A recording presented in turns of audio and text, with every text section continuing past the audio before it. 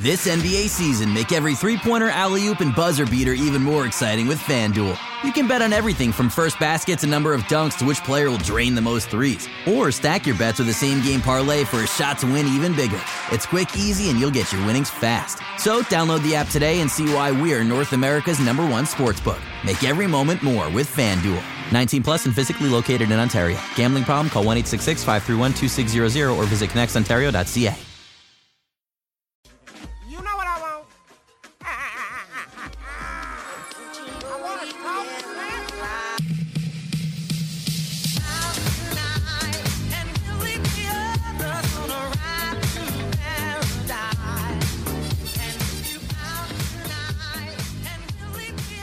Hey, how's it going? Samson Folk here with the Raptors Weekly Podcast. In this episode, a very special one because I'm bringing on a dear friend. Somebody I talk to, I guess, every day for many, many days in a row. And somebody who his commentary on basketball I find insightful. His jokes and memeage I find just cutting edge. Goose, a person who crafted a Twitter account where he talked about basketball. And the result was him saying, well, I'm from Canada. And I guess that the Canadian Goose is a signifier of such. So how else will I communicate that I'm a Canadian guy who loves basketball besides the Hoop Goose name, the figurehead? How's it going, man? I'm great. And I love that intro. It really paints me as a man of the people. Yeah. Well, a man of the people, absolutely. And so we talked this summer, and we just because you have so many interests around basketball that go beyond the Raptors, and we talked about the draft. And we also talked a little bit about the Pascal Siakam discourse, the Pascal Siakam dialogue that was going on about what the Raptors should be doing and how the roster was constructed heading into next year. And you and I were kind of on the same periphery with slight disagreements around what his future might look like. And now we're sitting here, like maybe 6-7 months removed from that. And now we're having this conversation. What do you think about, in the short form, the Raptors so far this year, and maybe anything that surprised you as far as what they've built and how it's turned out? Well, I think you and I were pretty close on what we expected the Raptors to be, which was not very good. And I think in terms of that, we've been, wrong per se, because I feel like the entire core has kind of overperformed this year. Well, relative to what you expect, I think Fred has been better than at least what I thought. Pascal has been better than what I thought. Gary has definitely been better than what I thought. Even guys like Scotty and Precious, I think, have overperformed what people expected. OG too, he's been good. So it's like maybe we underestimated the amount of growth that would happen, or maybe how much Tampa was holding them back. But I think they've been better than what I expected, at least. Yeah, that makes sense. I think if you're saying Pascal, Fred, that whole glut of guys is overperforming relative to what you expected, I think that Fred is certainly not overperforming, I guess I wouldn't say. He's improved. He's improved to a point that I didn't see coming. Pascal is about where I would have expected as far as impact. But I'm obviously somebody who's been really high on Pascal for a long time. OG may be coming in a little bit under where I might have expected.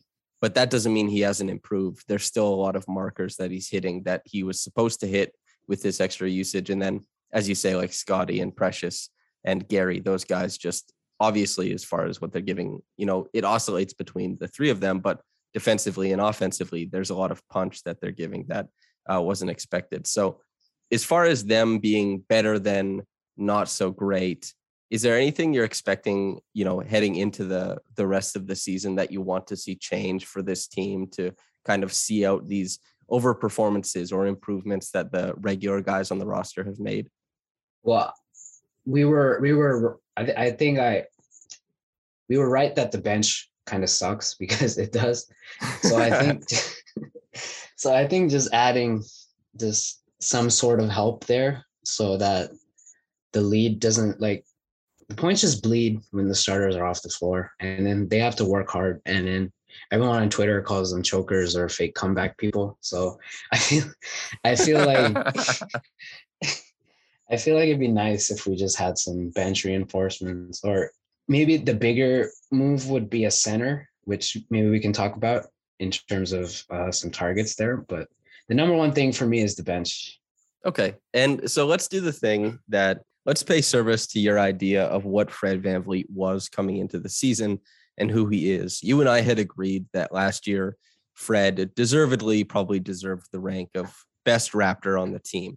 And now he's gotten to a point where the 3-point shooting, obviously catch and shoot, he's at 48% on super high volume. The pull-ups aren't a super crazy percentage, but they're enough to change how teams play him. And his overall impact as far as winning minutes has been enormous, bigger than anybody has had, I think, by like the catch-all numbers than anybody as a Raptor ever. Like the catch-alls love Fred VanVleet. The Raptors win minutes with him on the floor. They crater with him off the floor. Less so with Pascal, rounding into form, but definitely, a trend over the year. And so Fred VanVleet, hopefully an all-star, but you were always rooting for him. You were always saying how good he was and underrated he was. So I just like kind of your thoughts on his season so far, actually.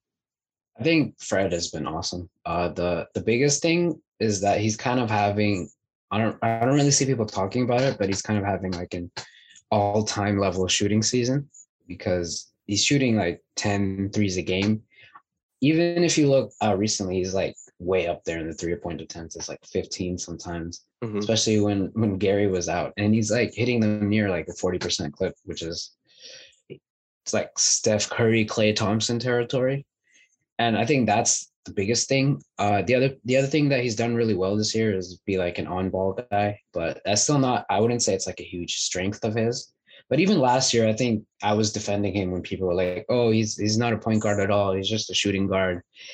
Well, but maybe people go too far with these things because even last year, I know you said that you didn't love his playmaking, which I think was fair, but I still thought it was good enough as a point guard. And this year, he's been a lot better, especially in terms of finding passes maybe on the interior and working with not so great role men.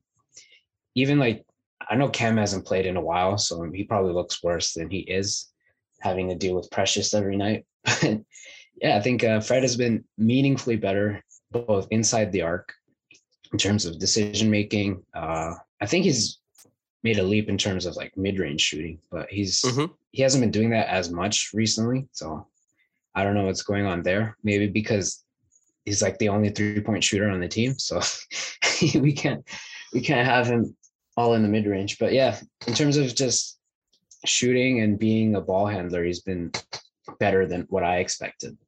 Well, the playmaking is the big one, I think. And so for a long time, I think that his playmaking was below average to functional. Like he'd have some functional games as the lead ball handler, and he'd have below average games as the lead ball handler as far as what he creates for his teammates. But this year, I think that, or this season, I should say, I think that he's hit a range where it's either functional or above average. And that is a really, really high clip to hit. And that's a huge step to take at this juncture in his career. He's gone from 26-ish to 27-ish.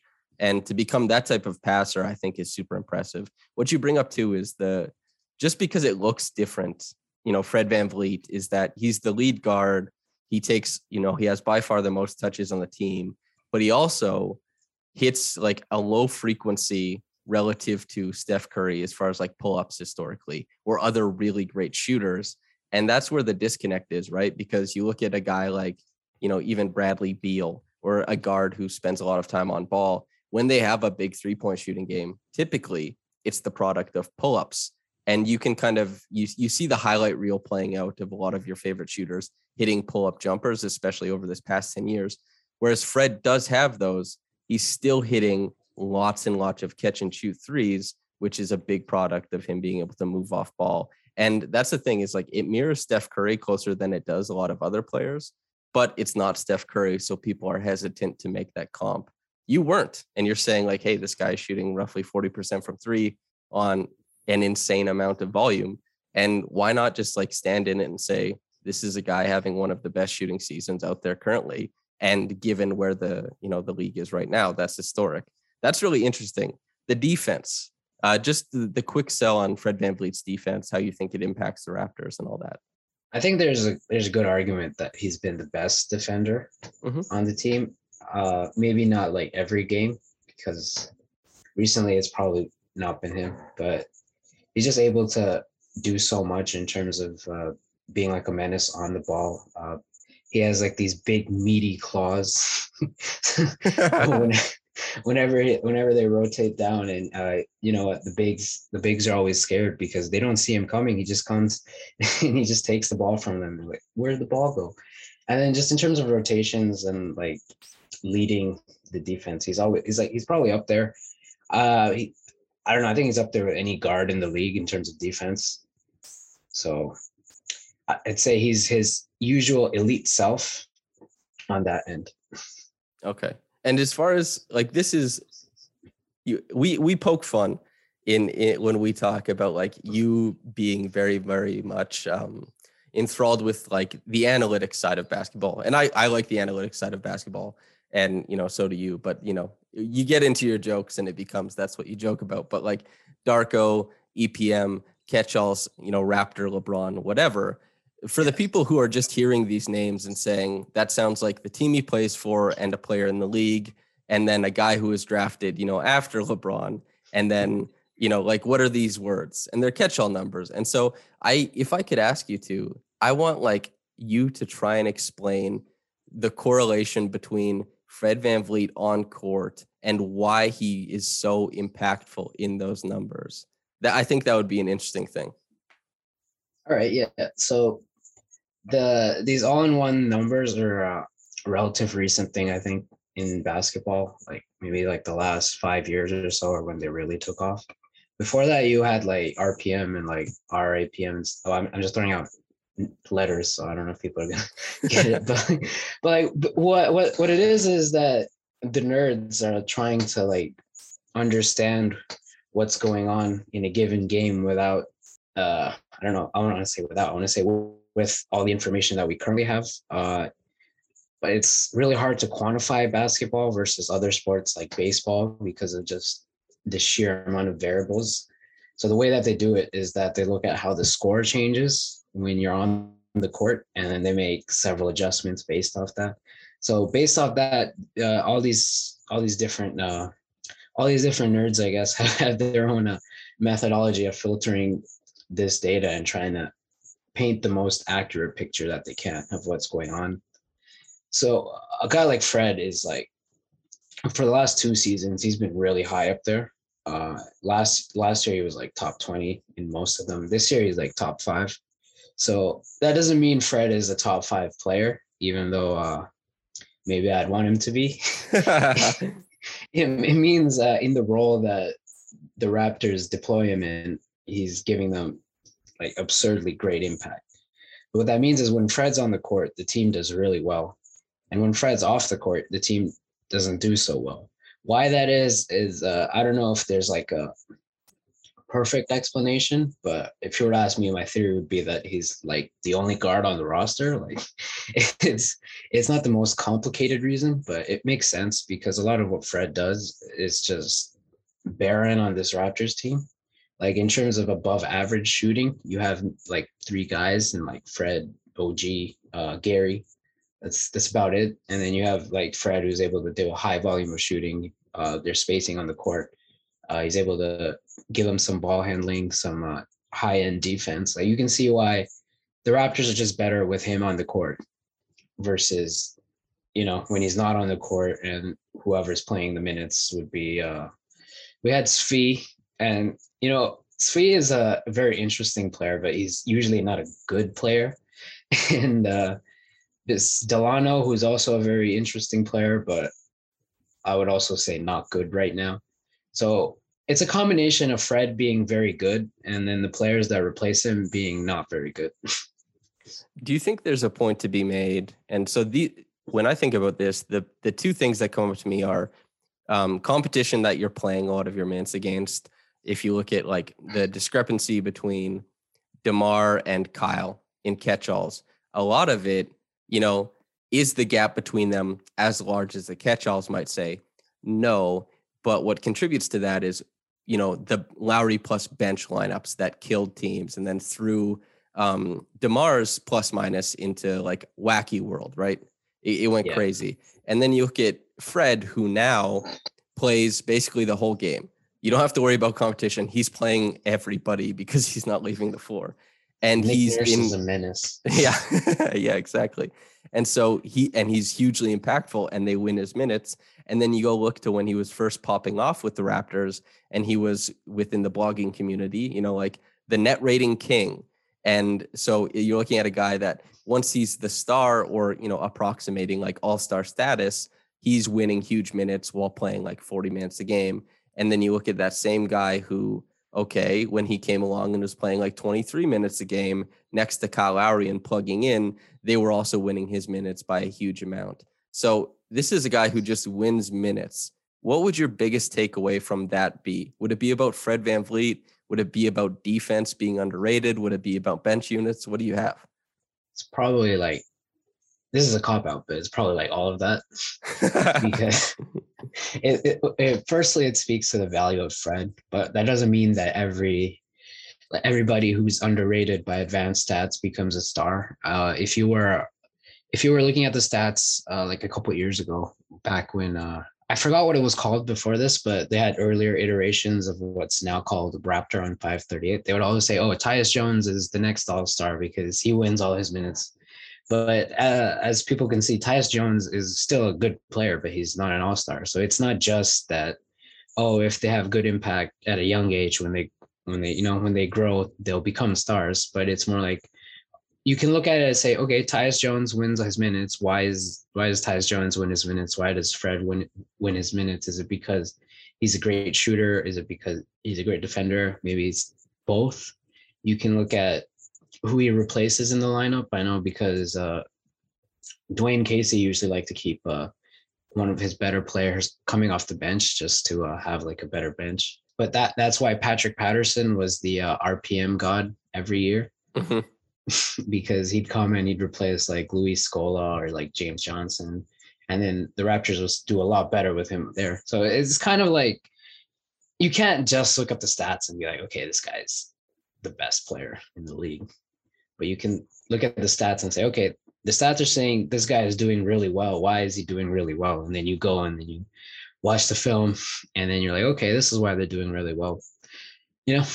Well, that's like, you can see in like the articles I write, I put film in basically everything I write because I like to show and tell. And then if I really want to make something about Fred pop, you just put in like, by the way, this database ranks him as like the fourth most or third. I guess he's third now currently on like EPM. It's like, this database says he's the third most impactful player in the league.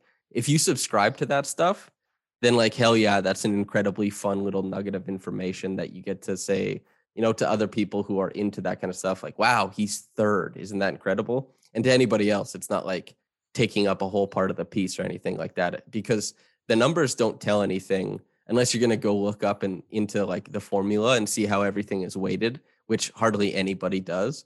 Then the numbers are just boom, it's calculated. You get a number at the end. And so it is really interesting to see how that's like evaluated both in fan bases, and obviously neither of us know, but how much it's evaluated in front offices and stuff like that.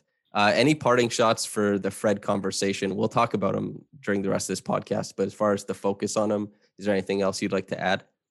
I think for the numbers conversation, I would like to say that people probably overrate their own eye test a lot, which is why the numbers are important too. Which is why I don't think you can just ignore the numbers all the time. Or maybe it's not even overrating your eye test. Maybe what's most valuable in a game or in the current iteration of the NBA game right now is not what you think it is sometimes. So you could look at something like, 3-point shooters are more valuable than I thought. If I look at this database, is the data that I'm wrong, or is my conception of the value of 3-point shooting that's wrong? And I feel like that's also a question people don't ask enough. So yeah, the next time you're having an advanced analytics conversation, I'd like you to consider that as a human, you have flaws too. Well, yeah, that's honestly the most important part is like, when we were talking about this at the top, you were saying, well, what do the numbers replace? They don't replace you watching the game, but they're supposed to capture things that you might miss passively watching a game. Like, for example, Blake did a piece, however many years ago, it came out on The Athletic, where he just watched James Harden for a game. And that's the piece he wrote. And the amount of stuff you can parse out and glean from just being that focused on one player is endless. And you can't do that for all 10 players on the court at one time. And so the impact is supposed to help capture the things that you passively miss. And yeah, you're absolutely correct. Everybody thinks they see everything on the court.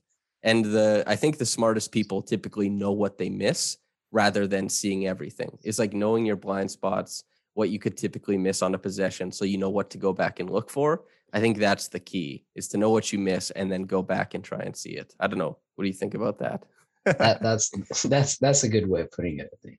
Pascal Siakam, he's in the All-Star conversation, and deservedly so. He's been like incredible over the past month of basketball. He's been, ever since coming back from COVID, and probably for a week and a half, 2 weeks before that worth of games, he was great. And he's really entered like a new stratosphere as far as being able to manipulate defenses as a playmaker.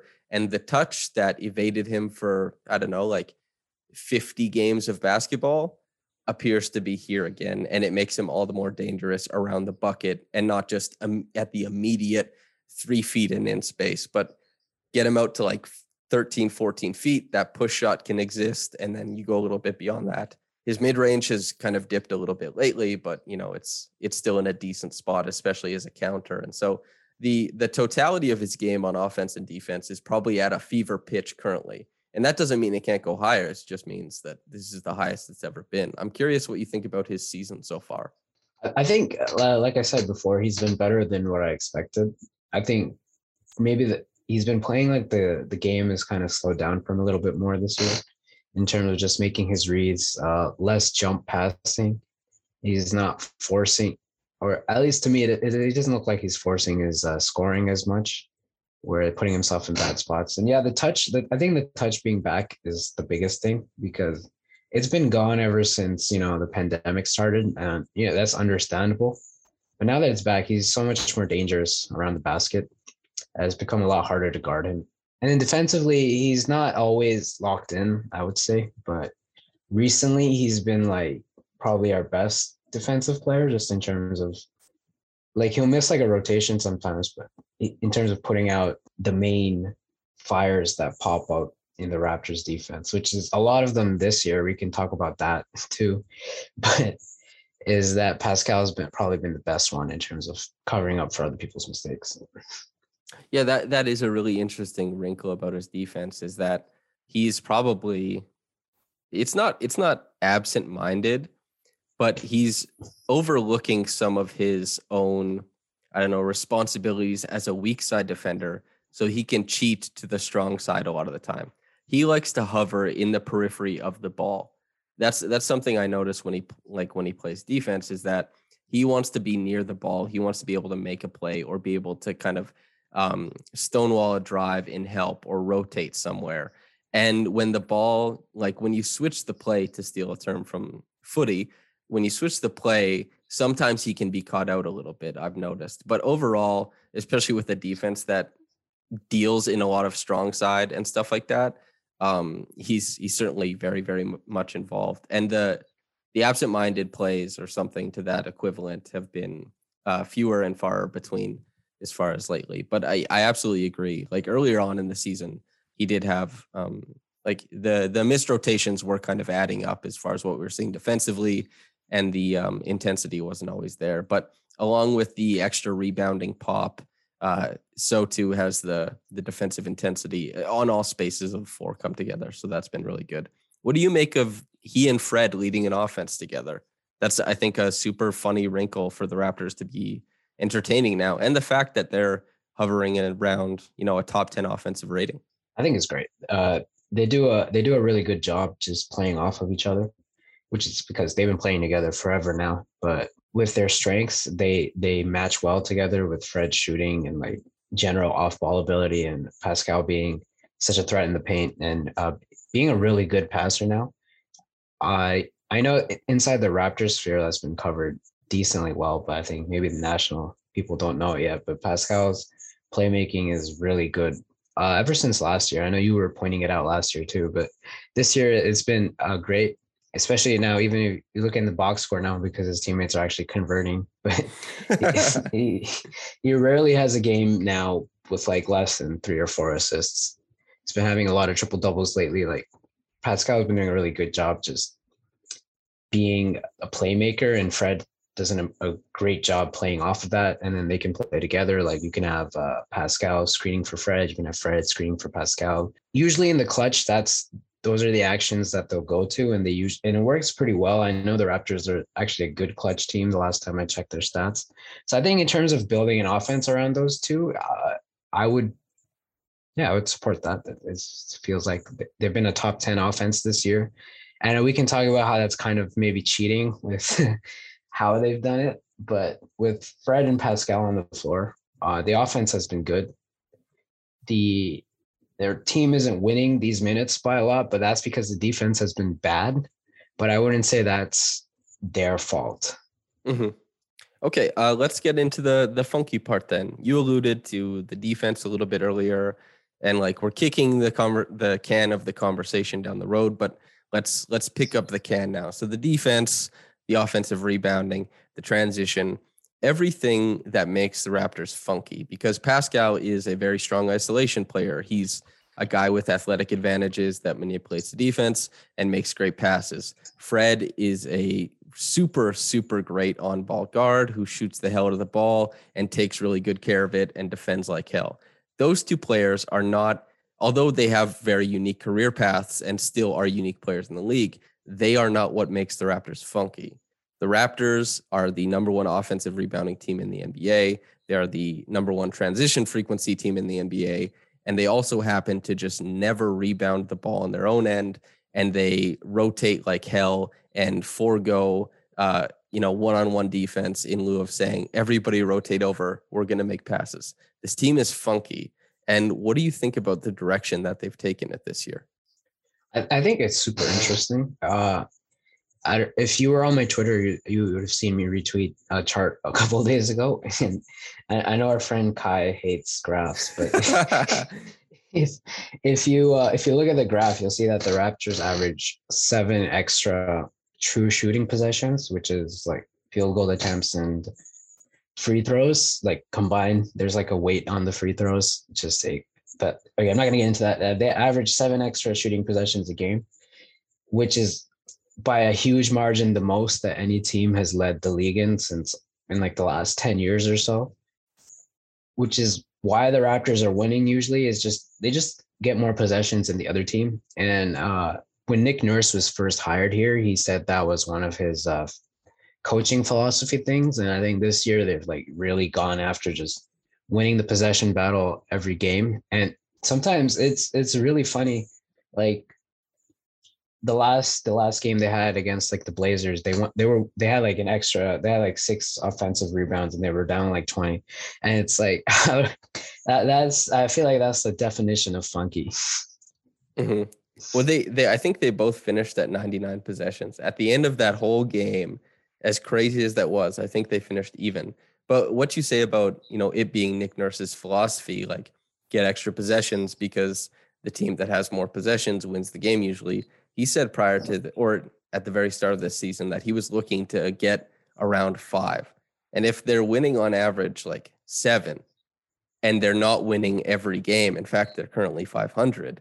What do you make of, and I've asked this to quite a few people who come on the podcast because I think it's the most interesting aspect of the Raptors season on a macro scale, is what do you think about them kind of forcing good analytics, but, losing other ones on the way there? Because a lot of teams, by proxy of the talent on the roster, find themselves in extra possessions. But the Raptors have taken maybe talent that wasn't best suited to do that, or maybe isn't best suited to play as many minutes as they do or have the same amount of responsibility as they do. And they've pursued these extra possession avenues to winning and dropped other things on the way. It's very interesting to me. I'm curious what you think. Well, I think it depends because there's a good argument here that the Raptors are still overperforming their talent level. And if that's true, which I don't know if we can say with certainty that it's true or not, but if it is true, then that means it's working, right? But if they're not overperforming on offense, I think you could say that they're overperforming. Nobody expected them to be a top 10 offense this year. But if they're still doing that and they're losing these games, maybe the players that they're playing to force that advantage are giving up too much elsewhere.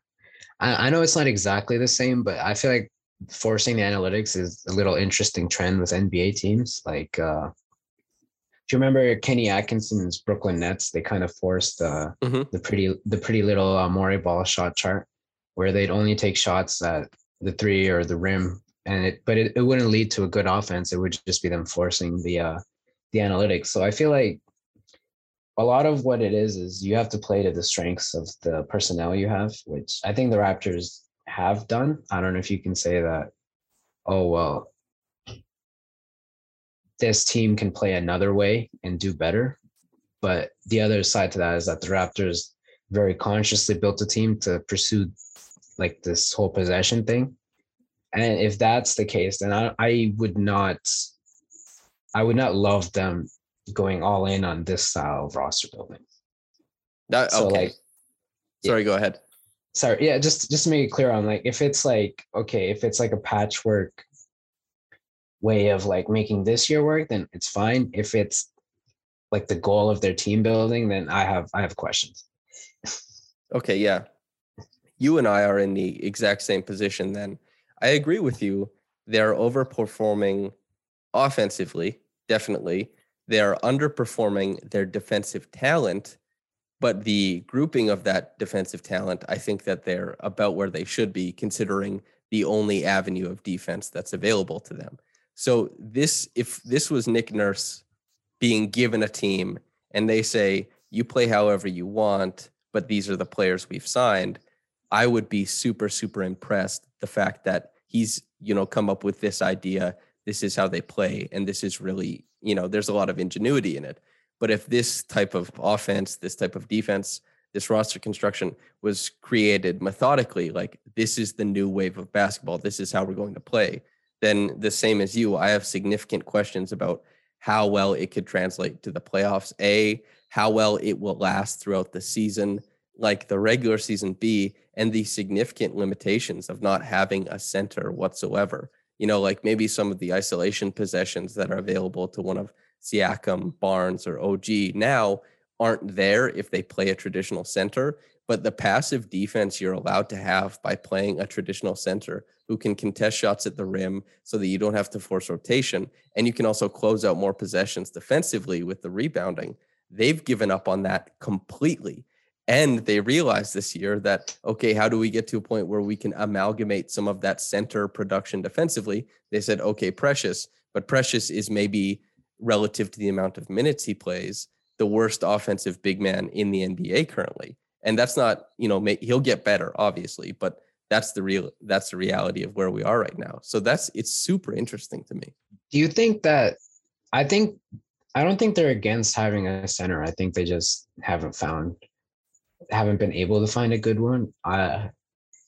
Because I think we know at this point that they really wanted Evan Mobley, and now I think Mark Stein has reported that they've been sniffing after our old pal Jakob Poeltl.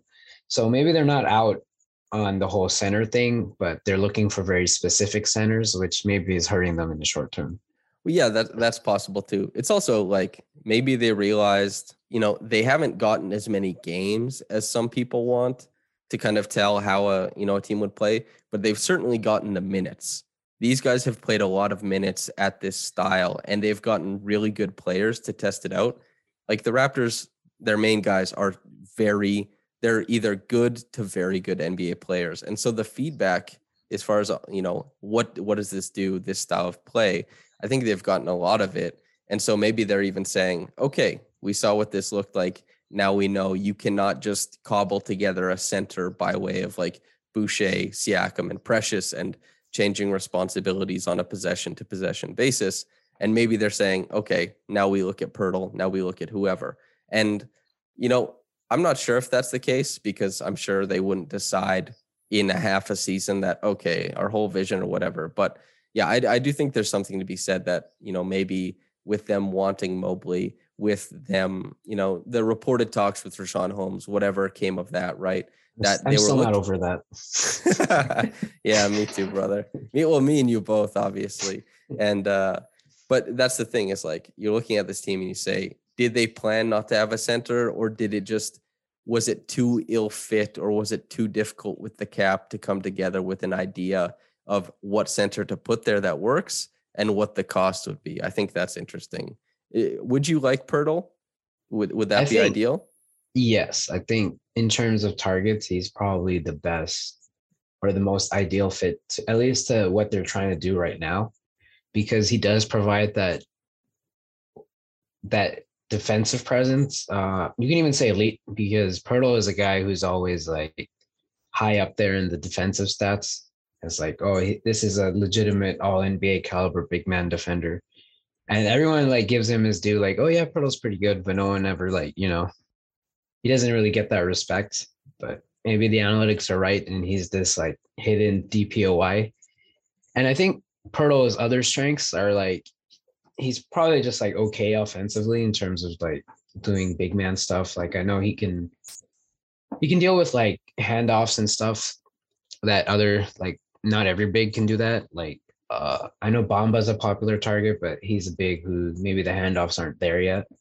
And that's like a big part of the Raptors offense. And the other thing is that Pirtle's an elite offensive rebounder, which is, if that's what they're going to be pursuing, then I think bringing in Pirtle, a guy who can be low usage, a guy who gives them a defensive anchor, and a guy who lets them pursue the elite offensive rebounding thing further, it's a pretty good target.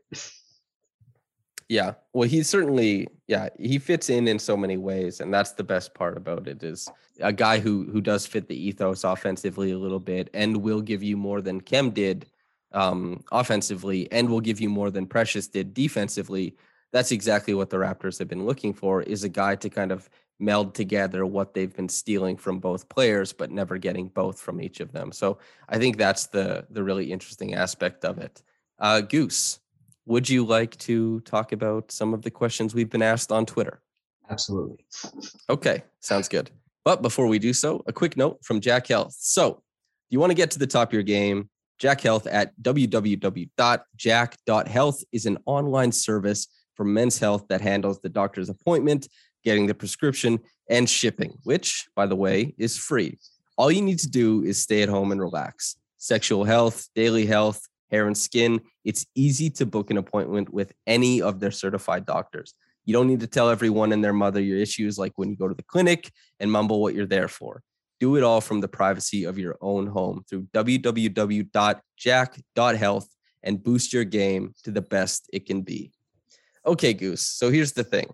I put out a little tweet saying that the Goose Man, the Birdman himself, was coming on the podcast, and wondered if the Goose Gaggle, the people who are fans of your work and your takes and your ideas on basketball, had any interesting questions. And so we have a lot of these that pertain to birds and bird anatomy, bird comps, and all that kind of stuff. But we're going to start with the basketball stuff. So from Abdel_Taco, what do you think of Scotty's pathway to becoming a higher volume pick and roll ball handler? He can keep guys on his hip and show some floater potential, but do you think he will find answers to guys going under or switching? Can he consistently beat centers on a switch with limited burst?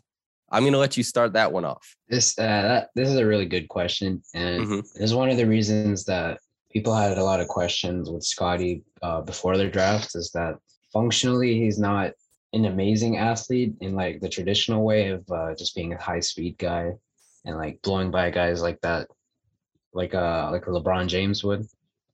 But I think this year he's shown a lot of promise as a ball handler. And the other thing is that they've tried putting centers on him, and I think it's worked, but he's also found ways of dealing with it. I don't know if you're going to have Scotty be like this James Harden type 20 pick and rolls a game type player, but like if they go under, then it gives him a runway, and if he gets stronger and like, the handle gets a little bit better, it gives him ways to like kind of force himself in the paint and like get off his little like touch shots and whatnot. And he's showing a little bit of his mid-range pull-up this year, which nobody thought he had. So I feel like can he beat centers on a switch? Maybe not, but does he have to? Like, that's my other thing with this, is that you don't have to like if Scotty is like running a pick and roll and they drop, and then if they go under on that, it gives either Scotty the space to like build up and drive right at the big, which I don't know if a lot of bigs can handle that, or it gives him space to like turn around and like he could even do like a handoff with Fred, and now Fred has space to get off a three, or they can run a pick and roll there. Like, it doesn't have to be like this isolated thing, you know? I think it would be really interesting to think of less pick and rolls, but just more handoff offense for Scotty, because pick and rolls can be quite stagnant in the way that they're starting.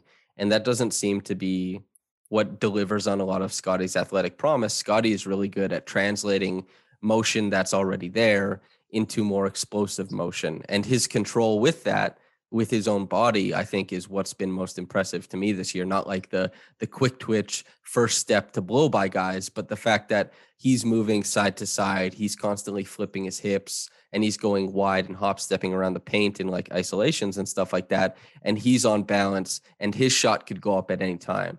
His feet can be aligned anyway. His hips can be aligned anyway, but he'll flip his shoulders. He'll get square to put a shot up. And his touch, I think, has obviously been just incredible so far this year. So that's the unique aspect, I think, would be that instead of if you're looking for a screening play, you don't have to look strictly for pick and rolls for Scotty. And I don't think that plays into a lot of the advantages he has currently. Now, he could develop into counters and all that kind of stuff. I mean, Gary Trent Jr. has a couple more counters out of the pick and roll this year than he did last year and in Portland. And that's somewhat relative to how much he gets to run that play, but it's also what he's been comfortable with as far as getting his shot off and stuff like that.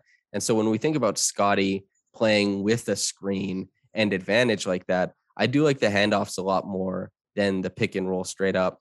But when I was doing my pick and roll, when I was doing my big piece on Scotty and was watching, okay, what does a pick and roll create? A lot of times I think there's like this idea of pick and roll defense in the playoffs versus the regular season. DeMar DeRozan basically gamed regular season pick and rolls to be one of the best pick and roll players in the NBA during the regular season, but it did not translate to the playoffs. And I think Scotty's current skill set is one that you could see dominate a lot of the ho-hum pick and roll defense during the regular season, but might struggle in the playoffs. And the only way he'll counter that, I think, is with a confident and potent pull-up jumper. That's what remains to be seen. But given his physicality, his fearlessness for contact and stuff like that, I think the second quarter, third quarter pick and rolls that he'll no doubt get during the forthcoming seasons and stuff like that, I think he'll actually score quite well on them. But in the playoffs, in a more heated environment and stuff like that, I think that handoffs will be more fruitful. Any thoughts on that, Goose? Well, first of all, people should check out the piece that Samson did on Raptors Republic. It's been highly lauded. Some say piece of the decade, maybe. Whatever. So, if you have Scotty questions, that's the first thing I would check out. But on top of that, yeah, I think a lot of what teams do is that they just have base pick and roll coverage for the regular season. Like most teams will just go over on everything just to like promote trying hard, because if you hear coaches talk about it, they'll be like, yeah, if we let them go under in the regular season, they get lazy with it. So we make them go over.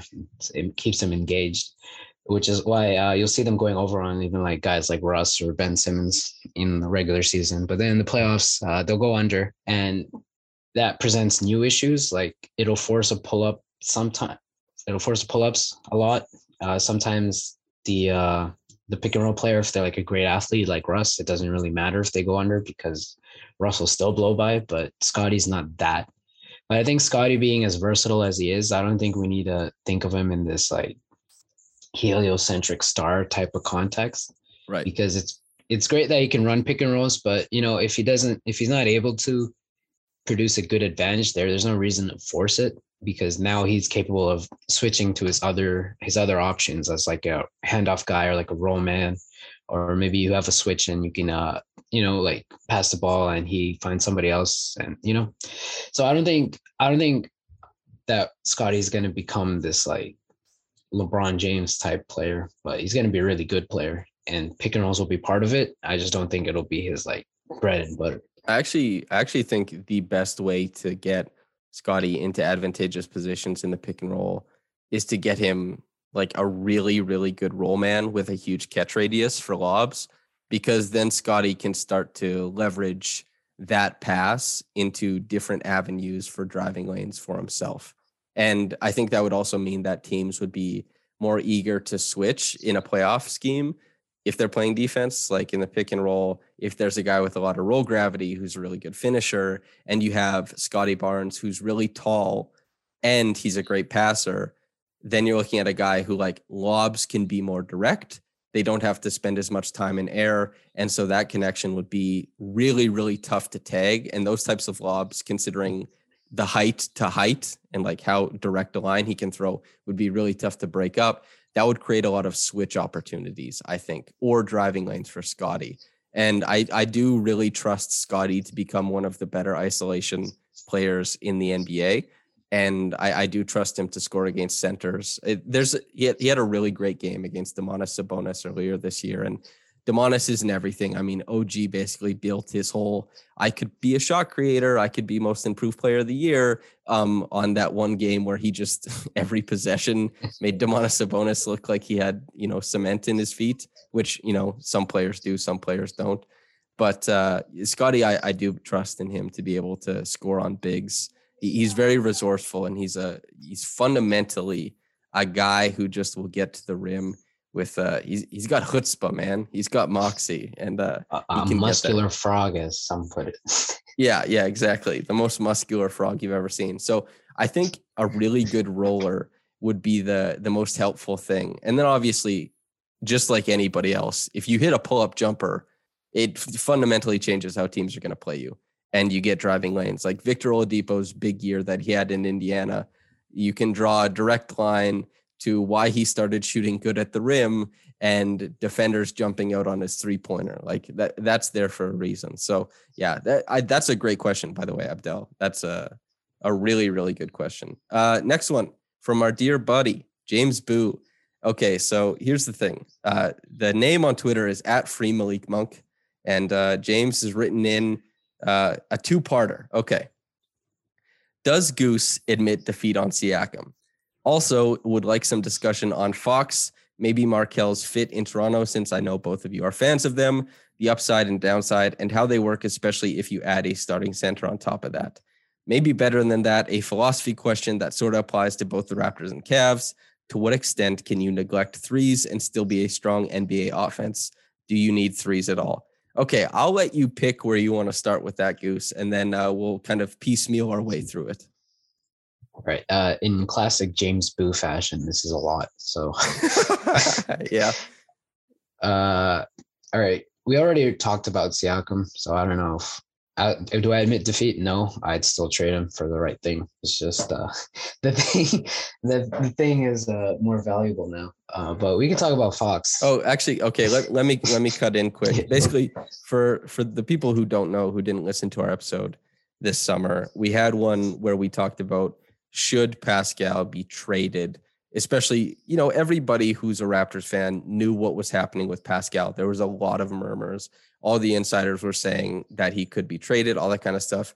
And Goose and I had a debate on what the Raptors should do. I took the position of don't trade Pascal, and he took the position of trade Pascal. And it wasn't like he's like, oh, I don't like Pascal, I think he's bad. It's just we both took a side. And so obviously you leaned more that way than I did, but the conversation was mostly just us talking about Pascal. It wasn't like a first take style, shootout between the two of us where we get to yell back and forth. But anyway, go on. Yeah. So as far as Pascal goes, that's I think if you're talking about trading him, the one thing that's changed since we had that conversation is just Scotty and how good he's been. So Scotty has been really good. I think for a rookie, he's been pretty special, even in a special class. And if he continues this trajectory, and maybe by year 3, you have maybe an all-star, I think keeping Pascal makes a lot of sense there, because usually with good players in the NBA, it's hard to upgrade. Usually you downgrade. And so if Scotty's going to be this rookie contract star, it makes a lot of sense to keep the good players. And then now maybe you can make a deep playoff push sometime on their rookie contract. And which kind of gives the Raptors a lot of breathing room when it comes to trading guys like Pascal or Fred, which is Scotty being this guy who injects upside into the team. Definitely. I think that's right on point. That's the thing. It's like, if you really do want to win with Scotty and you think like, okay, we want to maximize his whole time in Toronto, his whole contract, can you get a guy better than Siakam in-house? What is the avenue to that? That makes no sense to me. I don't think they could. And then if you're trying to bottom out, then you're also maybe, what if Scotty becomes really, really good, really fast? Then you're saddling a star with rookies who are definitely not as good as one of OG, Fred, or Pascal if they do move away from them. So yeah, point well made, Goose, for sure. But okay, let's do Fox. So Fox is one of my favorite players. He's been getting a lot of disrespect lately for a tumultuous season in Sacramento, but I'm still very pro get Fox on my team while we can, because Fox has one of the most rare skills in the NBA. It's just like we were just talking about with Scotty, which is what happens when you can't blow by someone. There's not a lot of players that Fox can't blow by, and that just forces a lot of natural advantage for a team. Like Fox is like top 5 in shots taken in the paint, and he's like a really good finisher. I don't know if he's top 5. Don't quote me on that. he's really high. Not this year. Not this year. Yeah, last year he had a really, really great season in terms of rim shots. Shots at the rim. So that's, I think, is one of the most valuable skills you can have as an NBA player, is just being able to get to the rim whenever you want. And that forces a lot of advantages to a team. Fox is not maybe the best passer, but I think he's still a pretty good one. And if you pair him with guys like Fred and OG and Scotty, you have a strong half court advantage there, which is Fox just being able to collapse the defense whenever, and then being able to build either like you get spot ups off that, you get people attacking closeout. Like OG attacking closeout is much more dangerous than OG trying to create from a standstill or like even like post up. And I think the biggest detractor that you see from Fox is his defense, because it's admittedly stinky. it's stinky because he just kind of doesn't try. And maybe that's like a Sacramento thing, or like what Rudy Gay called it, basketball hell. So maybe if you rescue him, maybe he'll start trying again. And when he did try earlier in his career, he was actually pretty good. He had good technique getting over screens and just kind of being like passing lanes, and like there's a chance we can like Gary Trent him, That's my take on Fox.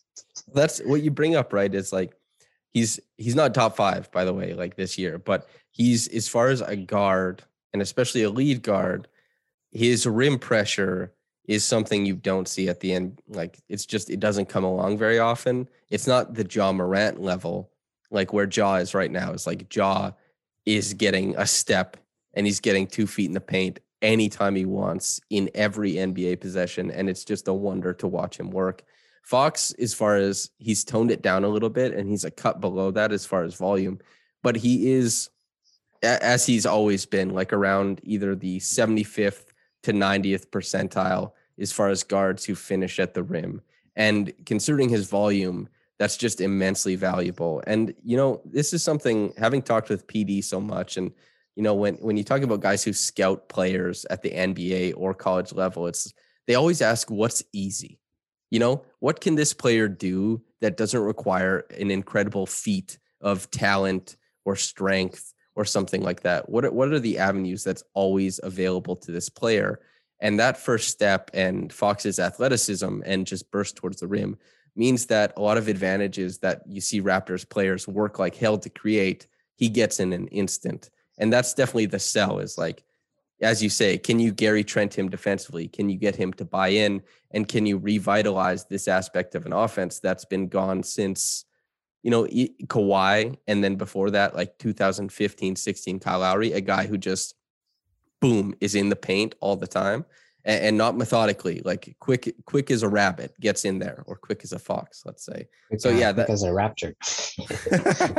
Yeah, exactly. So yeah, Fox, I think, is really, really interesting. I don't have a trade framework that I have, in mind or anything like that. Pascal is obviously, considering OG's skill set, Scotty's the young star, and then Fred, and Fred just having like the, borderline all NBA year that he's having, and not borderline to some. But I guess Pascal is probably, if I were to ask you, how are you getting Fox? I'm guessing that's the guy you're putting out on the other side. It's the one that would make the most sense, I think. You're not giving Boucher in a first. Well, if they're taking it, then sure. That's all the Sacramento Kings fans and writers who we know are just shaking their fists at the Boucher joke. But them's the breaks. Somebody who's probably like a more realistic get without trading one of the core players, Markelle Fultz. And so Markelle is somebody that we are both enamored with. Yeah, big time hooper. The only hooper who does not have like a nice jump shot maybe ever. Which is kind of funny. Like, nobody calls Kyle Anderson a hooper, by the way. But so anyway, yeah, Markelle Fultz has been in Orlando for some time now, is one of the most interesting players in the NBA. His highlight package, his season at Washington actually is one of the best things you could ever watch. He looked like one of the most dominant players to ever come into the NBA. He just looked incredible. And then everything that happened with his jump shot, obviously that went sideways, the shoulder stuff. Yep. And then the torn ACL. He's now coming back into the fold and will likely embody a lot of the herky-jerky and incredible decision-making stuff that boosts his game, but he doesn't provide pop in a lot of ways that, other guards would. I'm curious, and James Boo is as well, what you think of his fit in Toronto. I'd love to see him in Toronto, but I think his fit is probably not great, because unlike Fox, he's not like that dominant in terms of just always getting into the paint, always creating an advantage. He'll have his moments for sure, and he's a pretty good pick and roll player. So maybe like when Fred's off the floor, you have somebody out there who can run the offense a bit. But in terms of just the shooting, it's pretty hard to get over. Because right now the Raptors are already being zone defense to death, and I don't know if Markelle, as good as he is, could overcome that. He is. I can't say enough good things about him, but like I feel like this is not the team for him to grow more at. Mm-hmm. Well, it's interesting to think about his game, right? As you say, like definitely he's an above average pick and roll decision maker and passer for sure. Like, that's the thing, is he makes great decisions and finds winning decisions, but who is his partner to run that with on the Raptors? And if it's Chris Boucher, who's spacing the floor? And if you look at who's spacing the floor, would you rather those people be on ball? That's the question. Markelle Fultz next to a bench, like let's say they run a bench lineup and it's Pascal, Markelle, Precious, Boucher, and like Justin Champagnie or something like that. Is a pick and roll going to work because of how much teams are going to be able to dig in one pass away and not pay for it? Probably not. It's going to be a really, really difficult context for Markelle to fit in. I would love to see him get a shot with a team that has like, a decent amount of spacing and has like, kind of a silver bullet of a roll big, and just to see him kind of get back into the swing of things, being able to throw passes and stuff and maybe turn the corner because of the roll gravity and his own athleticism. He's like his length. He's a great finisher too. So I think that's probably ideal for Markelle. And I don't want the Raptors to have Markelle just to have Markelle. I want Markelle to pursue and be allowed the best team for him. Markelle. Yeah, exactly. So I think, the Markelle stuff. The Raptors stuff are like really confident about their jumper development. They're like, oh yeah, we can fix them right up. Yeah, it's certainly like, I guess it's Norm, Fred to some degree, but Fred was really, really cold coming into the NBA, but he's been a shooter, like not to this degree, obviously. And, they famously kind of walked away from Fred's jumper and said, we don't want to tweak that really, because it's already so funky, and like the side spin that he puts on it, you start to tweak, things could get really hairy really fast. But I think yeah. And OG started shooting as soon as he came into the NBA. Like, I think he was 38% his rookie year. Yeah. So was that done prior to the season? Like, did the Raptors fix his jumper in 14 days of training camp or something like that? Who knows, really? Yeah. But, the jumper stuff, I think, is an interesting conversation. Once the Raptors have coaches who are retired or who want to put the recipes out into the world, I wonder what that'll look like. But, especially like development guys, right? Otherwise, could you say that Pascal's mid-range development is a feather in their cap? I think it's a feather in his cap, obviously. But yeah, it's really interesting. Is this because Nick Nurse has his shooting? He has his little program, and he has 12-step program. Yeah, exactly. He has his he has his program, and then just because like Raptors players have shot well, they don't anymore, but they have in the past. There's kind of this idea that the Raptors, especially around the championship, right? Like there was this high that the Raptors could just take anybody's jump shot and just make it immediately good. And especially when you take in the context of like, what did they do pre-draft and where did these players come from? And then you look at Pascal, basically, he shoots much better, but is that a normal progression for an NBA player? And especially a guy who has obviously like the potential bandwidth that Pascal does. Like he hasn't just improved as a shooter. He's just a guy who is able to improve a lot at everything. Like that's Pascal Siakam's whole deal. So are these players who have the potential to develop that stuff most places they go? And are the Raptors doing a great job of scouting that? Or is this just that the Raptors are able to put anybody into the gym, Goose or myself, and we come out as like a bona fide NBA shooter? I think that's a really interesting conversation, but I don't think they would solve Markelle. I think that would be like maybe hubristic, but okay. We'll move on to the next part of it. And so let's do the basketball philosophy thing. So Raptors and Cavs, the Raptors obviously playing small, the Cavs playing big, the two towers in Mobley, Jared Allen. Sometimes three. Right. Yeah, exactly. Sometimes three with Lowry. And you look at the way they play the game, they play it huge. And there have been some teams that have gone jumbo, the Raptors being one of them on the way to a championship. And the Raptors are jumbo in some respects this year while also being small. Do you have any basketball philosophy takes in regards to those guys? Well, I think when James asked do you need the threes for a strong offense? I feel like you need like a baseline of threes, but I don't think you have to be like this elite shooting team. Although obviously shooting always helps. Like, and if you look at any fan base, there was like, oh, we just need more shooting at the deadline. So there's always like, oh, we could use more shooting. But I feel like the interesting question now at this point in the NBA is that who is taking the threes? Because before this year, the Bucks and the Raptors were some of the teams to go like, you know what? There's a lot of mediocre shooters shooting threes. Let's just let them.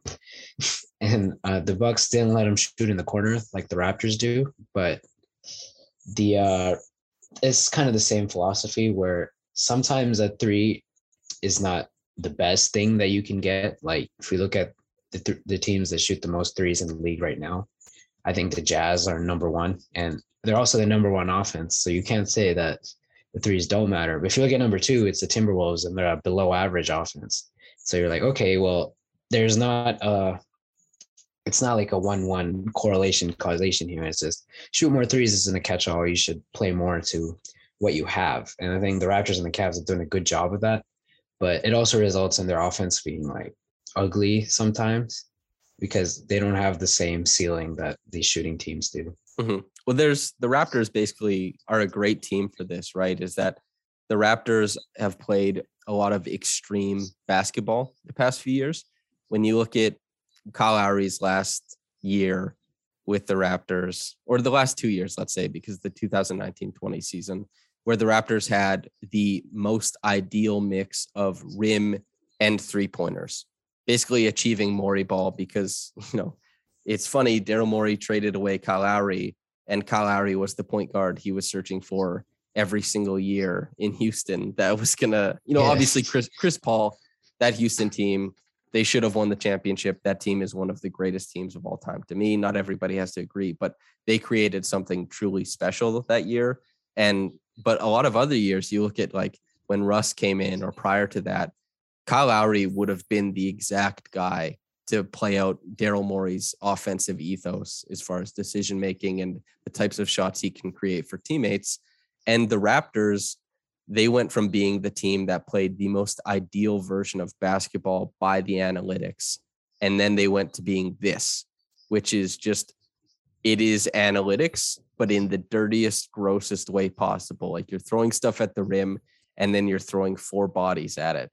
And you're seeing what comes out and you're trying to get these extra possessions and maybe some putbacks, maybe some relocation threes and all that kind of stuff. And then on the opposite side, you have a defense that will allow the corner three because they want players to be passing up court if they're going to turn it over, which means that transition points are easier that way.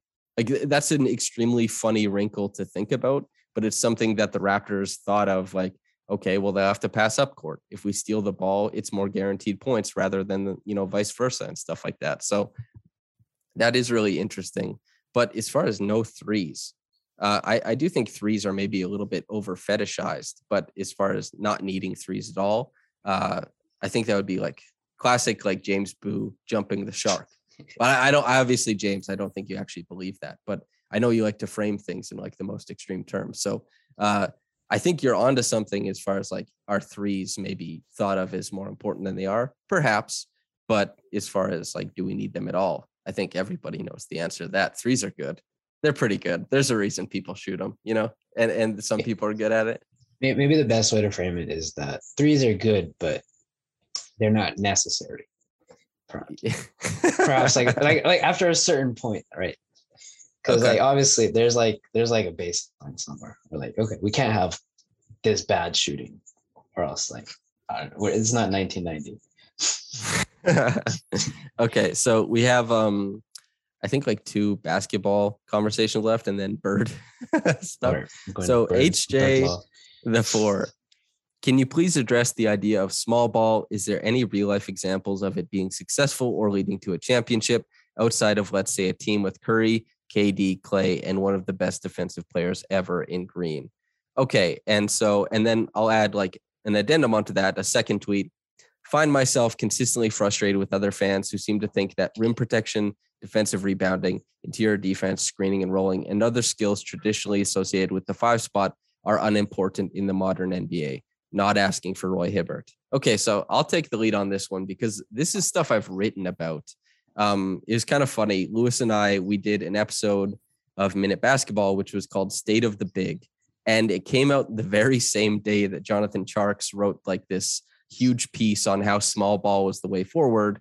And obviously everybody could see in the playoff games and, how teams have kind of shaken out since then.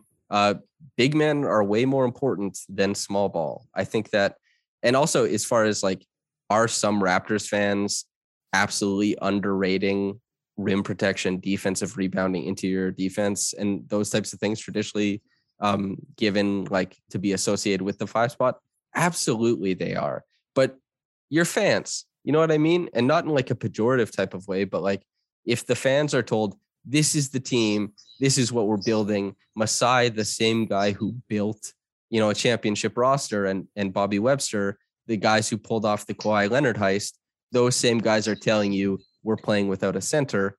Why not believe them and say what they believe is correct? This funky defense is correct. This funky style is correct. But as far as trends I notice league-wide and what I find works, I think the Raptors, their team construction is untenable. And I don't think this team will ever reach its full peak for those players on it until they have a quality 5 on the team. I think that's a very, very clear missing piece here. So that's kind of how I feel about it. And as far as small ball, there was one team that did it, and they just happen to have 4 Hall of Famers, and 2 of those Hall of Famers will have top 10 of all time player acclaim, whether they are there or whether they're just in the periphery, they're there. And so, yeah, I don't think small ball is tenable. I think it's something you can do in short spurts. I think it's cool to be an adaptable team, but I don't believe in small ball as a theory on basketball. I still believe that bigs are important.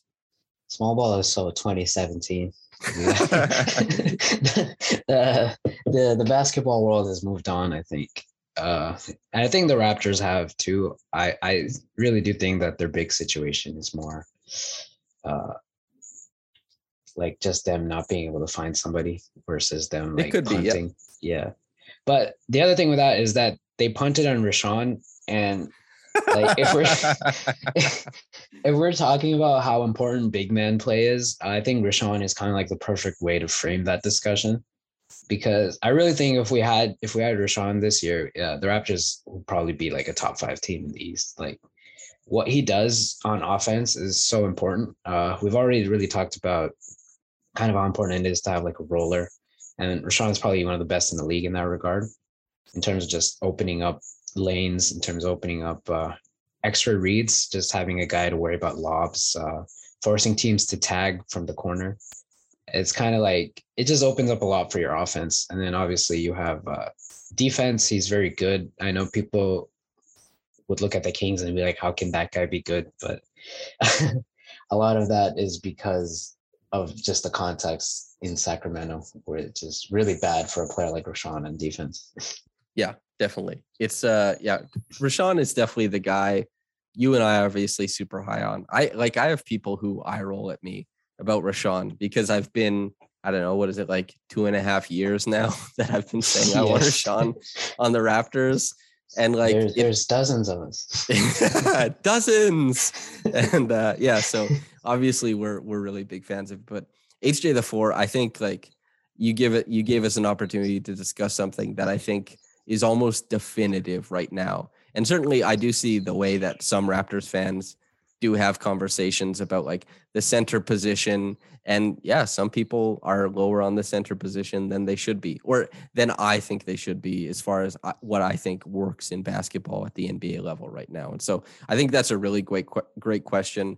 And so as far as just like addressing the idea of small ball, I think it is a factor in some teams' roster construction, and they can have some lineups that work. But I don't think that it should be the core thing that you build with, because only one team has ever done it. And I don't think the small aspect was actually what made that team go. I think it was actually the outlier talent and performance at every goddamn position. Okay. Sorry, you have any more? If I wanted to say that if you don't think the centers are important, I want you to watch a pick and roll with Precious as the roll man. And then go to like any other team and watch like what happens when JV is the roll man, and how different an offense looks. Yeah, man.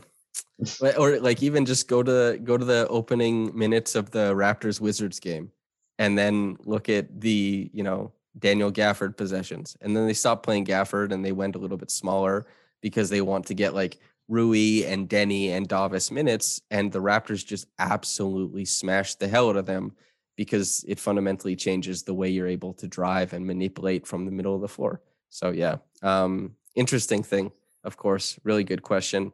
Okay, from the Dunker Spot podcast, which is hosted by, from Josh Codanera at Josh Scoutum, quote, from the Dunker Spot pod, Boucher or Bamba, end quote. And so the Dunker Spot podcast is a league-wide podcast hosted by Steve Jones Jr. and Nekias Duncan. Yeah, many people love it. Critically acclaimed. Well done, fellas. Keep talking hoops. But okay, Boucher or Bamba. Do you have any leanings there? Let's do potential and let's do current, and then let's talk about it. Currently, I think Chris is better. I don't. Hell yeah, dog. I don't think you can really argue for Bamba.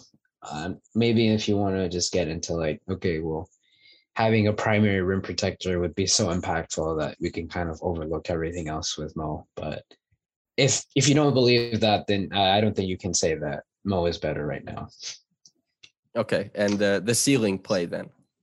The ceiling play, I think, is interesting. I feel like Chris is probably already near his ceiling. He's not like the youngest player, and I don't know if there's like a lot of growth opportunity in terms of just adding new things or like more impactful things to his game versus just being more polished and like reliable, which I think he's done a good job over the last like probably over a month now. It's just being like this good bench presence. But in terms of potential, yeah, there you could probably sell me on Mo eventually becoming a starter. But a lot of it is just figuring out his offense. And I don't know if you can have Bamba and Precious on the same team in terms of two players just trying to figure out how to play offense at the NBA level. So I don't know. I feel like if they do trade for Bamba, it's fine. But if the goal is to win as many games as possible right now, that's probably not what you want to do. Okay, yeah, we're in the exact same boat then. You know, if you are punting on this year, then yeah, let Chris go get paid somewhere else this summer, because if he keeps playing this well, then he will. And, you know, Mo Bamba, obviously, if you want to have a guy in-house work on his development, you know, Mo Bamba has several outlier skills for his size, and the size being an outlier, you know, size isn't a skill, but, you know, it's a pretty big deal. And so I think there's a case to be made for that. But as far as winning games this year, and I'm of the mind that the Raptors should be trying to win games this year, even looking at something maybe moving up and making the team better at the deadline. You know, you can quibble about what they would give up in a trade, but I think that's something to look at. I think Chris Boucher has been a huge part of every single game that the Raptors have won or been close in. And I think that he has played the role almost perfectly of a guy who fills lanes offensively. His rotations on defense, I don't know if you've been seeing this too, Goose, but I find that they're actually way, way crisper than they were earlier in the season. And his weak side rim protection has been a factor as well. So I think this has been his strongest defensive stretch of his career. I think he's been a positive probably for the first time in his career. And offensively, filling the lane, being able to finish around the bucket, and then the three-point shot coming around, he's just been an immensely valuable bench big for coming up on 2 months now. You know, at the very start of February, it'll be 2 months of really, really strong basketball off the bench. Should he be starting games? No, but he's just been invaluable as a bench big. So, and as far as Mo Bamba, I think you've probably watched more Mo than I have as far as, you know, speaking to the ceiling or the potential. So I think that's a good place to leave it unless you have any more thoughts. I guess Chris doesn't have a really cool rap song. if that's your tiebreaker, then I get it. Okay. Yeah. That's true. It's important to consider these things. It's like, what are the social media branding opportunities that happen if Mo Bamba comes through? You know, what is Drake going to do, right? Obviously, he won't vote for the All-Star game, but, you know, maybe there's work to be done. Okay, last basketball question before we get into the bird/basketball stuff from Josh D at Mr. Banana Slam. Great at Josh. Quote, what ideal role player would the Raptors need to help complement their young core in the future? Okay, end quote. Goose, who do you have in mind for that? An ideal role player. Who are we considering the core? Is Fred and Pascal part of that? Young core. Let's leave Fred and Pascal out of it then. Okay, so if we're just looking at Scotty and OG, and I guess Gary. Malachi, of course. Oh, yeah. Malachi still exists. Yeah. It'd have to be a big, right? Like, this pod has been like the get a big man pod. I feel like that's the easy answer here. It's just like a guy who can do what Richaun Holmes does. Are there any young bigs that you like in particular? Like, you know, Gafford is not young, but Gafford I think is a really interesting big if the Wizards are going to keep playing him only 11 minutes a game. You know what I mean? Like, is there a younger big? I would love Gafford on this team, but I don't think he can be traded this year. He's like poison pilled. So, one of my favorite. Yeah, because he signed that extension. Yeah. Oh, right. Okay. Yeah. Oh, yeah. Very good point. Well, Goose, I have really bad news for you and the viewers. Me openly pleading for the Raptors to get Daniel Gafford after the Wizards game. Do not adhere. Don't listen to my advice. Okay. Anyway. But one of my favorite young bigs is Naz Reid, who our friend James has said is better than Cat. But I don't know. I don't know if we can agree on that. But we can say that he's definitely one of the most skilled bigs in the league already. And he's like 22. So that's a guy, he's wonderfully funky. And I feel like he'd be a good fit on the Raptors just because like he's just a hooper, man. He's like post ups, face ups, handoffs. He's got little Euro steps, little dunks, little threes. He's got it all. Yeah. Like, Nas. Yeah. We have a meme for that. I don't know if you remember, but they don't know that I love Naz Reid. Yeah, they don't know how much I love Naz Reid. The only thing that he doesn't have that I feel like the Raptors could use is being like this alley-oop threat, where he's kind of like, yeah, he's more ground bound. Yeah, he's kind of like short and not that bouncy. But I feel like everything else he does would fit the team well. It already fits Minnesota well, and like on defense, at least Minnesota and Toronto are pretty similar. So I feel like in terms of translation, it'd be pretty clean. And you're looking at like a really good offensive fit. So that's a guy I would definitely sniff around. But yeah, I just love Naz Reid. I think he would be. There's a couple guys that I know you and I like that the Raptors missed the opportunity or weren't able to leverage, into an opportunity or something like that, right? There's quite a few guys in the league who it seemed like could have been had or weren't being used very often. And now we had Malik Monk last year. Yeah, right. Totally. Or Maxey even, right? It's like these guys who maybe were sitting on the precipice of being sent elsewhere because they weren't being used properly. Suddenly, just because of circumstances on their team, they grew into a role or another team already scooped them up. There's quite a few guys who've switched either roles or locations that, maybe the Raptors, they could have been really helpful. And Nas seems to have a spot on that Timberwolves team. Especially once James is running things over there, I think he'll have a very featured role as far as what he does. Okay, this one, a personal one from our dear friend, Scotty Barnes, Caribbean Grill, at Pack Attack. So here we go.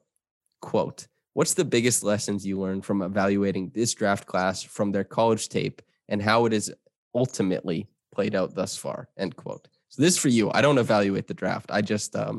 I mooch off of guys like you around draft time to teach me things. I feel like the biggest thing would be that maybe we overvalue college basketball in terms of how much it tells us about players. Like I think with Scotty, that might have been what happened in terms of he had to come off the bench and he had to be like more of a playmaker, and he played on a team that didn't really get him too many scoring opportunities, or maybe didn't let him show off his skills as much. And I think the bigger one there would be Franz Wagner. I don't know if people don't really watch the Magic too much, but if you ever get a chance and you watch Franz, he's been really impressive for a rookie, especially his ability to be like this driver, which he didn't show at all in college really, but he had in high school. And the thing there is that, all right, maybe we shouldn't just look at what the newest sample is. Maybe we should go back and see what they did before. Even have like the Magic are a good one. You can even look at like Cole Anthony and see like, oh, well, he's been hooping for most of this year and he was terrible in college. So maybe we should expand on what we look at before the draft, to not just what the most recent stuff is. It's kind of funny. You're absolutely correct, but nobody's going to accept that in regular media because it means that they would have to start uplifting the dudes who watch high school basketball, and they do not want to bring those scouts into like the conversation, I don't think, which is too bad because those guys put so much work in, right? But there's very much, they like the guys who go to college games, watch their 240 college games or whatever, and then get their takeaways and that kind of stuff. And if you ask more, those guys can't start watching high school games or don't really want to. And then you have to start going to like people who actually watch the high school games for their opinion. And I don't think the media like wants to stretch in that way, which is too bad, but I think that's the reality of it. Scouting is hard, man. It's a lot of it's a lot of bad basketball to get through too. It takes a certain amount of basketball love and willpower to do it. Mm-hmm. Absolutely. Okay, we're getting into the funner questions, I guess. Well, actually, this has just been a blast regardless. But okay, we're getting into the bird stuff. Okay, so from Freddie Rivas, which Raptor would you most like to go birding with? Goose. What are we saying birding is, like bird watching? Yeah, birding is bird watching, I believe. And you know why I know that? Because of that story of that lady who lied about the dude who was birding in Central Park, and he was a black man who was birding, and she was the white woman, and that was the racial tension stories were really selling. I don't know if you remember that, but that was how I remember what birding is, because that was the first time I saw it used. And he's like, I was birding. I was like, what the hell is birding? And he's just watching birds, just a sweet man watching birds. So who do you want to watch birds with? That was a Slumdog Millionaire callback there. Guys I would want to watch birds with. I feel like Scotty's probably up there. I feel like he'd be really excited about the whole thing. Maybe Delano. Delano seems like a really fun guy to be around. What about, or maybe OG?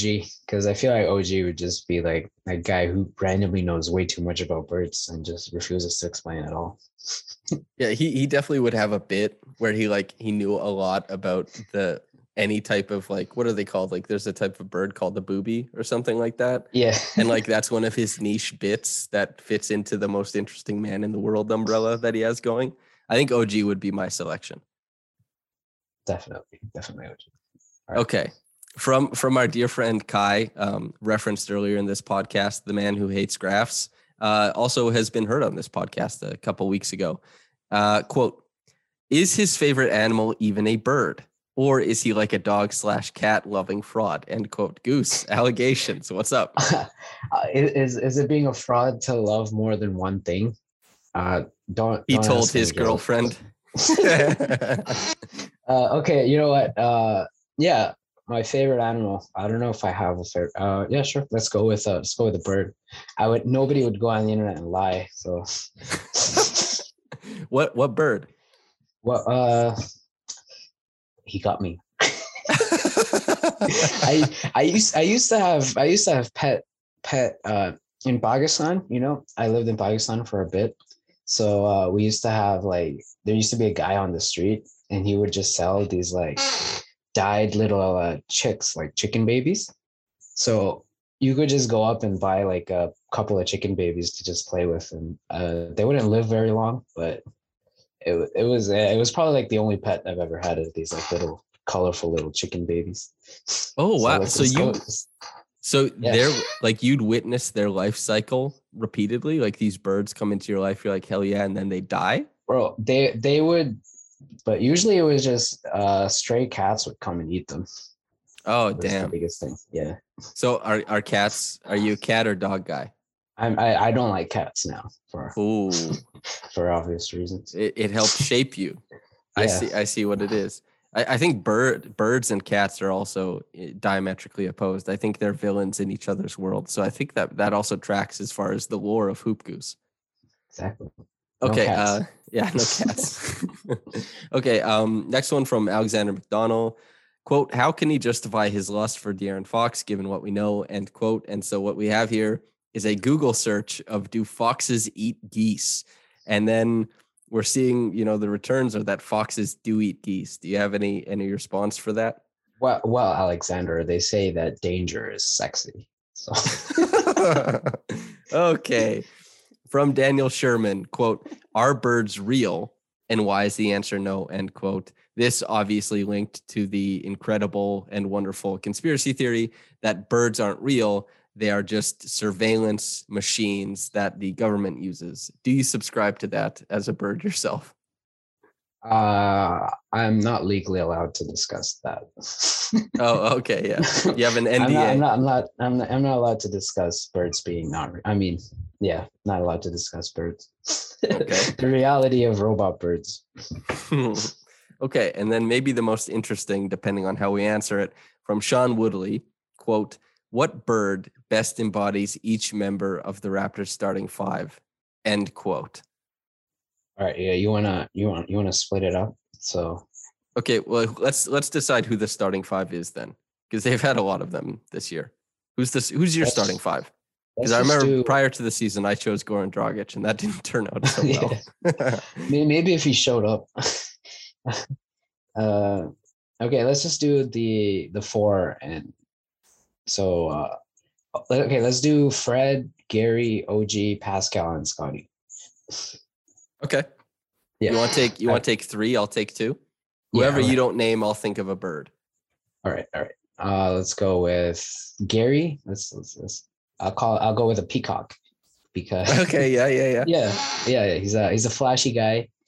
He's very pretty. What else we got? We got how about for Fred? We can go with like an eagle because he's like this like cool, like proud leadership kind of guy. This is off the top of my head, so it might not make any sense. One more. Okay, how about for Pascal? Let's go with like an ostrich because they both are like big and fast, and they get like unnecessary slander. Okay. Okay, yeah, that makes sense. Okay, for OG, I think OG has a longer wingspan than Scotty. Do you know that off the top of your head? They're both obviously. I think they're pretty similar. They're both like 7'2", 7'3". I think OG's is 7'3", so I'm gonna go with OG, but an albatross, because an albatross has the longest wingspan of any bird. I think it's almost like I think it's between like 10 and 12 feet. I think, and and for Scotty, let's say, I don't know, a pelican, so he can fit more beans in his mouth. I don't know. More beans. Nice. Yeah, exactly. Yeah. So that's okay. So a pelican for Scotty, albatross for OG, and then we have an ostrich. What are the other ones? We got ostrich for Pascal, peacock for Gary, and the eagle for Fred. Yeah, that works pretty good. Is there like could Fred be like a penguin? Penguin? Well, since he doesn't fly, like, and he's ground bound. That's probably better than mine. Penguin. Do they have like strong little thick penguins? A hardy penguin. If there's a hardy penguin, listener, just assume that's what Fred is. There's a lot of land-bound creatures that you can compare Fred to. Drop your penguin facts in the comments. Yes. Any penguin facts are welcome. That feels like a podcast, Goose. Is there anything you would like to say before we get out of here? Not that I can think of. No. Nothing? Not anything. What? Nothing to plug? You don't want anybody to go to darko.com and introduced to the gospel? If you want to look at Darko, then yeah. How about we can talk about, I'll just do a reverse. I'm going to switch it up and plug Samson. Be like, hey, check out what Samson's doing. He has some great articles coming up. He just dropped one on zone and why the Raptors zone offense sucks. So yeah, check that out. Yeah, I'll take the opportunity to jump off of that actually. This Friday, so a few days from when you're listening to this, I will have a piece that I think a lot of people have been interested in. It's something I've talked about probably more than anybody else, but it is the burgeoning synergy of Pascal Siakam and Scotty. And I will have a big piece on what that means for those two and how it's looked this year and how it might look into the future. So if you're interested in those two players or the success of the Raptors, I think that should factor in pretty well. And as far as, follows on Twitter, there are basically three people on Raptors Twitter. Well, I guess like four people, right? There's Six Man, who his meme game is obviously extremely strong. And then there's myself, yourself, and Dana. So if you're somebody who kind of likes, ridiculous memes and especially like on point, deep in the bag memes, Goose will give you that on his Twitter account. It's phenomenal, but also you'll get just genuinely really great basketball insight with whatever he's willing to share on the timeline. So he's one of the people I most enjoy talking to about basketball. And I don't know if he'll talk to you, but you'll certainly be able to see the things that he thinks about basketball on like a I will basis. talk. The DMs are open, as they say. Oh, okay. There you go. You can fly right in there in the little chicken coop. Okay. Yeah, Goose. Thanks for coming on, man. It's been a blast. Thanks, man. Thanks for having me. Okay. And yeah, big shout out. So listener, thanks for tuning in. I hope you enjoyed it. This was probably the longest one I've done in a few months, actually. Speaks to all the stuff Goose and I we always do long ones. Yeah. Them's the breaks, you know, it's like you enjoy yourself. There's so much basketball to talk about. And, you know, of course you have to make time for all the bird stuff. How could you go without the bird stuff? So listener, thanks for tuning in, whether you got into it in the morning or at night. Have a blessed day and goodbye.